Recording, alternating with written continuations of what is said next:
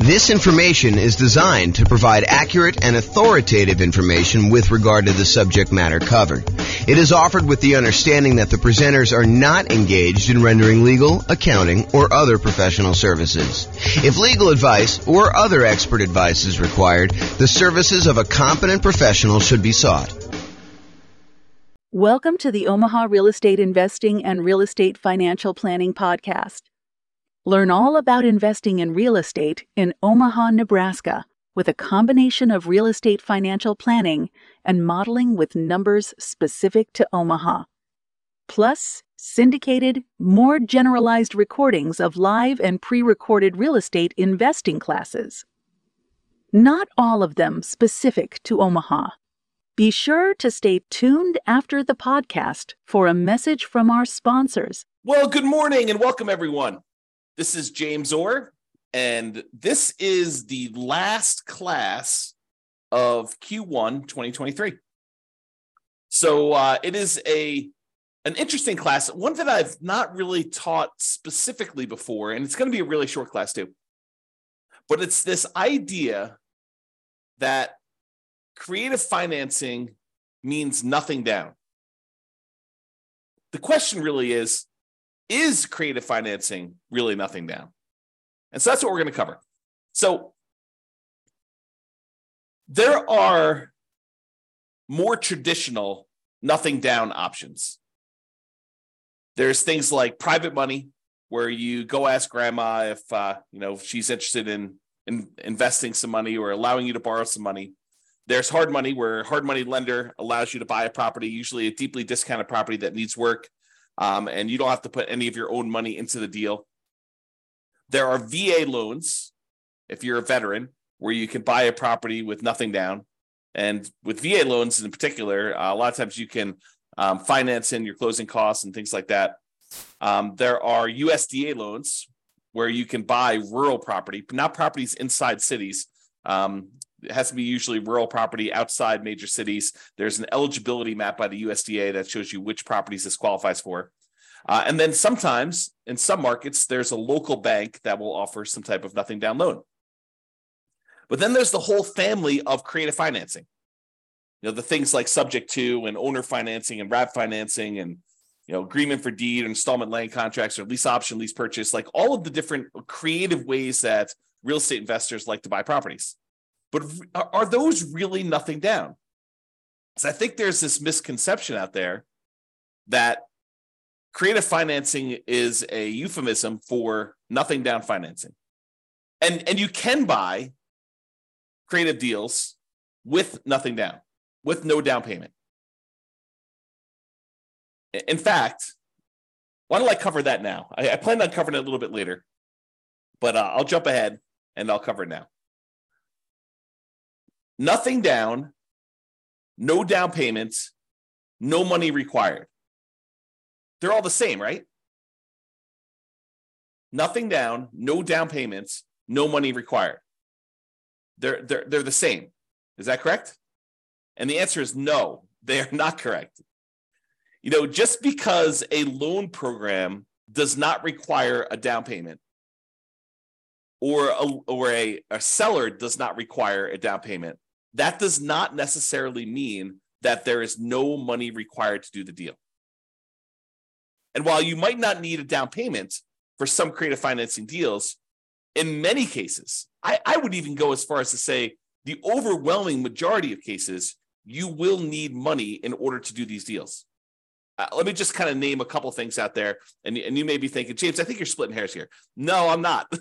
This is actually like if you think you're going to be able to, with $500 in your pocket, go and do a creative deal, that might be not the best move. Okay, so number one, while you definitely can use poor marketing, I kind of break down marketing in order to find creative deals into poor marketing and lazy marketing. So poor and lazy marketing. So poor marketing is when you don't have any money, but you're willing to put in a lot of time and effort in order to find deals. You do manual labor sort of things in order to find deals. For example, you go door to door, you door knock and ask if people are interested in selling their property. And you start talking about doing creatively. or you go contact everyone that's got a property for rent on the rental websites and ask them if they would consider selling to you on a lease option. Things like that, where it's the strategies don't require any money. You're willing to put in all of your time, poor marketing methods, in order to find deals. Lazy marketing, on the other hand, is where you're willing to spend money in order to have deals come to you. You're willing to spend money in order to do direct mail, or you're willing to spend money in order to do Google pay-per-click, or you're willing to spend money in order to put up bandit signs, have someone else put up bandit signs for you, or you're willing to spend money in order to have someone deliver door-to-door flyers. So lazy marketing is where you're willing to spend money in order to have deals coming to you. So you could go do the poor marketing strategies where you don't need to spend money to find deals.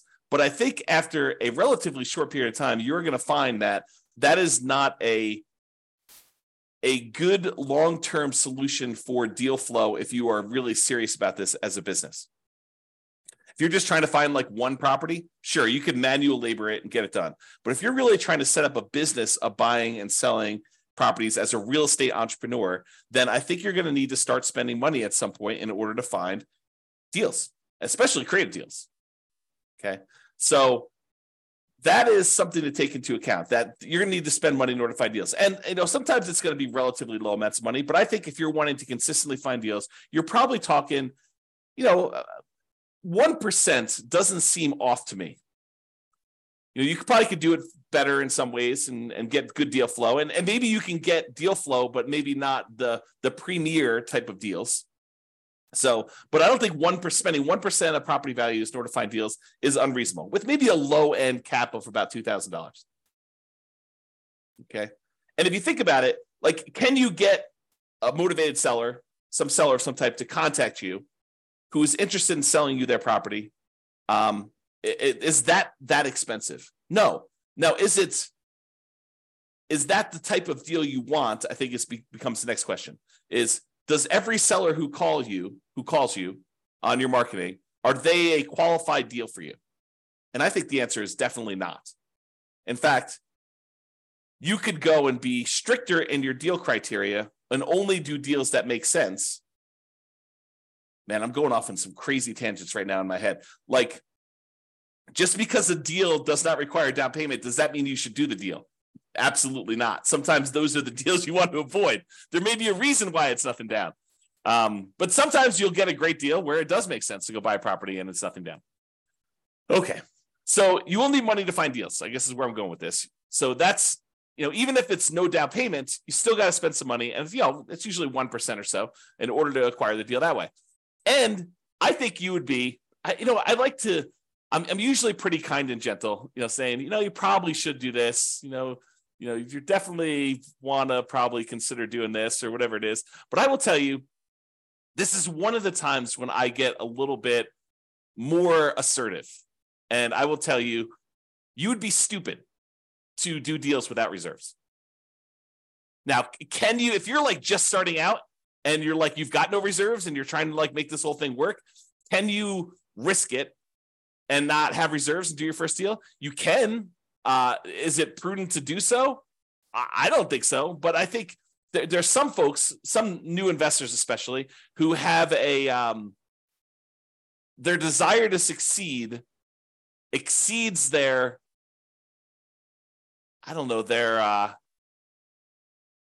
ability to be sensitive and prudent and to kind of be safe. Okay. So you can do that, but I think you should have 6 months of reserves for every property that you buy. And you can't use the reserves for another property as reserves for the new property. I think that's a conservative position, but I think it's the right position. So if you're going to go buy a property and you're going to go buy a, $400,000 property, and the monthly payment on that is, $2,200 a month, probably need about $13,000 set aside in order to have that done. 2,000 times 6 is $12,000 plus, 200 times 6 is another 1,200. So, somewhere in the $13,000 range in order to have adequate reserves. So is that nothing down? Well, it's no down payment, maybe, if you can get the deal with no down payment. But is it no money required? Absolutely not. And a lot of times when you're buying these creative deals, sometimes you're buying your pretty houses, but a lot of times when you're buying, properties from motivated sellers, there's some deferred maintenance. There are some repairs that are required. There are some capital expenses that need to be paid in order to acquire the deal in the right way. And so a lot of times you'll need some money in order to do repairs. Now you can go buy the property very creatively, and you could market it as a fixer-upper to the right tenant buyer who wants to come in, trade sweat equity for getting into the property. And maybe you're willing to do that. So you could sort of overcome that. But I think not having the money to do those repairs, if you can't find the right tenant buyer, may not be the most prudent thing to do either. It's kind of like part of the reserves. And repairs are different than reserves. Okay. The money you set aside for maintenance and repairs and capital expenses on properties, that is not your reserves. They're different. And if you happen to be in a market where you're buying these properties very creatively, and one of the reasons you're able to get them with no money down is because the sellers really don't have that much equity in the property, you might have, maybe even likely to have, especially where interest rates are up now, maybe if you're taking over, existing debt on properties from, when interest rates were really low, it might be a little bit different. But if you're dealing with properties where they bought them and the interest rates were at 6.5%, 7%, you're more likely, I would say, to have negative cash flow on the property. And we could do the 88 strategies we have to improve cash flow to try to mitigate that as much as possible. But in some cases, you might still have a little bit of negative cash flow, especially if you don't take into account the tax benefits of depreciation. And so it would be prudent for you, just like it would be prudent to have reserves, for you to set aside at least the negative cash flow.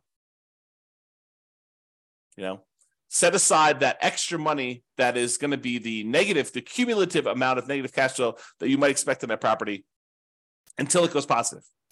And we talk about that in some other classes, but I think that is also prudent. So, between money to find deals, reserves, repairs and capital expenses, any cumulative negative cash flow you might have, I think that it's not really no money required, and it might be no down payment. And I'm not taking into account closing costs, which I'm assuming are close to zero for you if you're buying something creatively, but they might not be. Might actually be some money for some closing costs, depending on how you're doing. If you're using title companies and getting title insurance, or if you're sort of like getting the deed at the kitchen table, which I think is frowned upon for most people these days. But I digress. So to have money to find deals, reserves, repairs, capital expenses, cumulative negative cash flow, plus not every deal you're going to come across is going to be able to be done with no down payment. And I think you would be wasting a lot of your marketing, wasting a lot of your effort if you're doing kind of more of the poor marketing methods and coming across deals that could be amazing deals, but they are, they require $10,000. So if you kind of are, I only will do deals if they're nothing down, I think you could be eliminating some potentially really good deals doing that. And I would even argue sometimes the better deals. So is this really a no money required type of situation? There may be no money down, like the seller does not actually require you to give them money, but it's probably not no money required.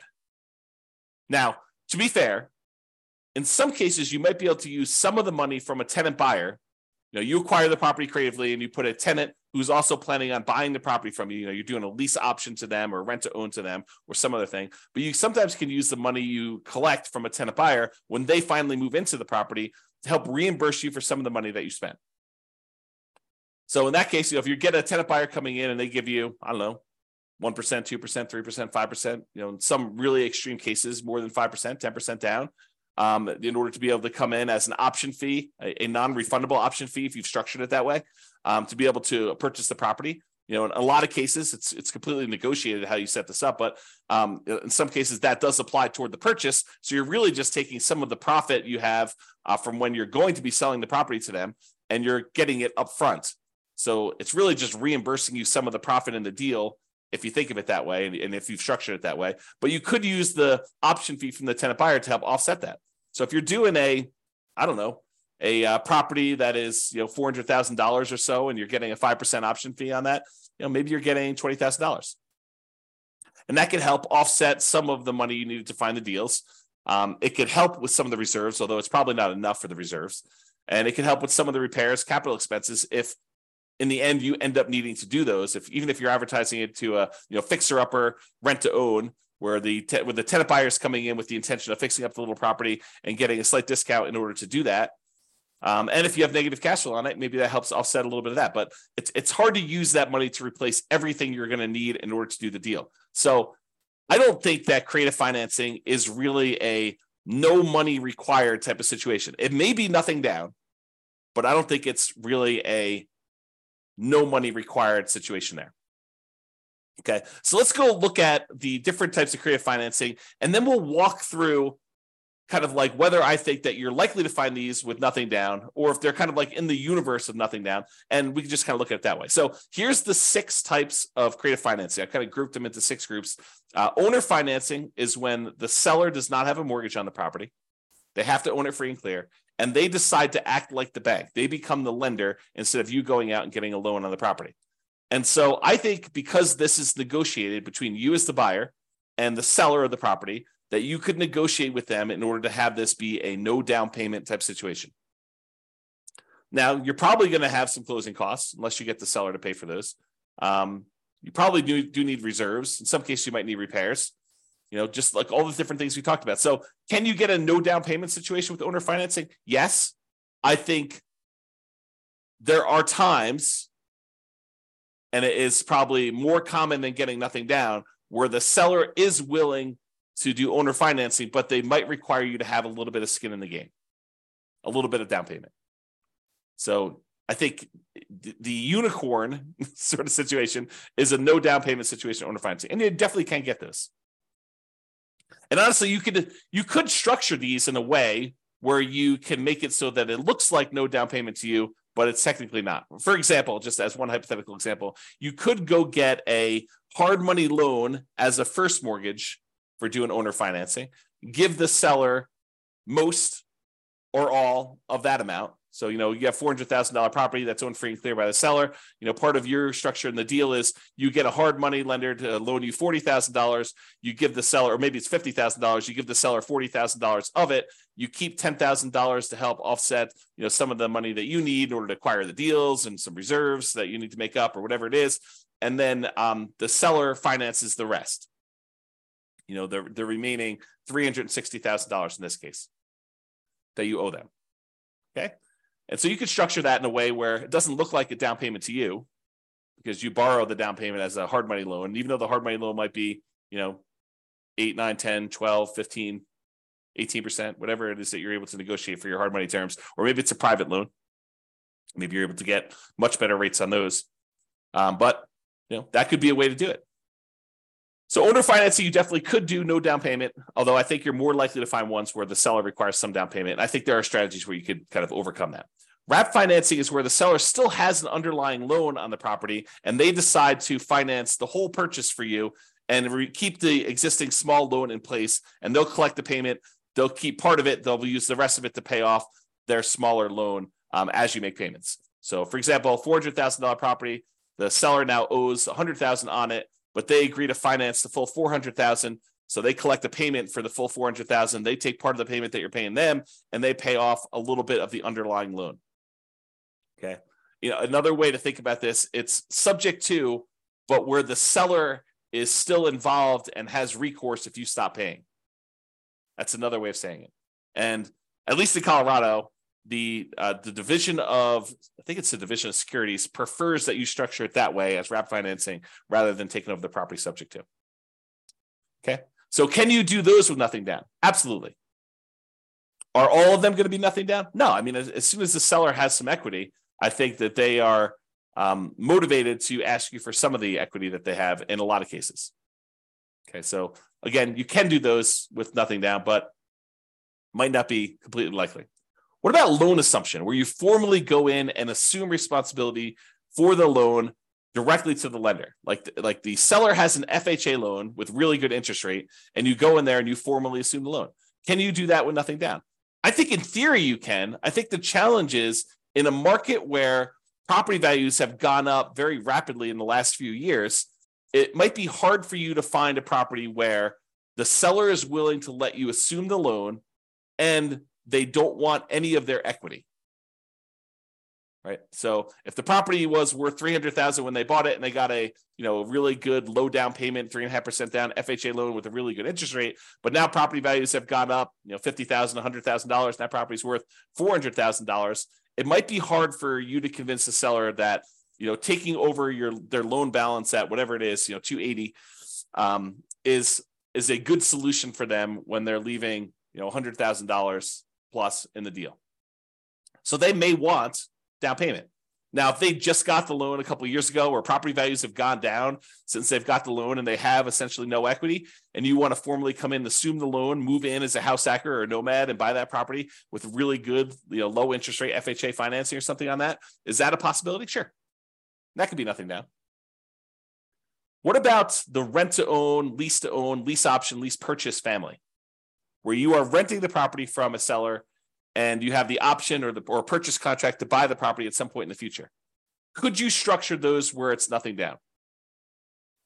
I think you could. I think you're more likely to find a deal like that where you are putting at least a security deposit down and probably a security deposit and a small option fee. So probabilistically, you're more likely to find those where it requires a little bit of money. But I do think that you could, in theory at least, find a property where the seller is willing to allow you to rent the property and have an option to buy it or a purchase contract to buy it. And I think there would need to be some motivation there in order for you to do that. What about the agreement for deed, bond for deed, contract for deed, installment land contract kind of family of creative financing options?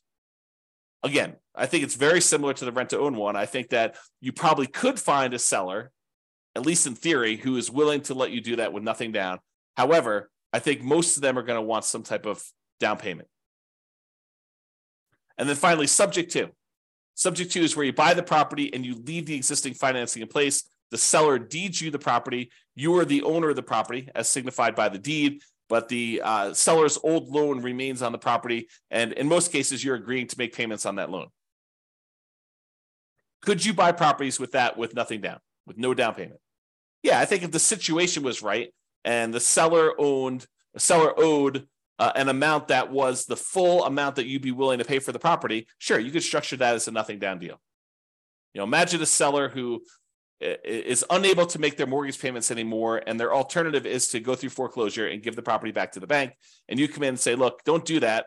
I'll help protect your credit. I will buy the property from you, and I will start making payments on your loan.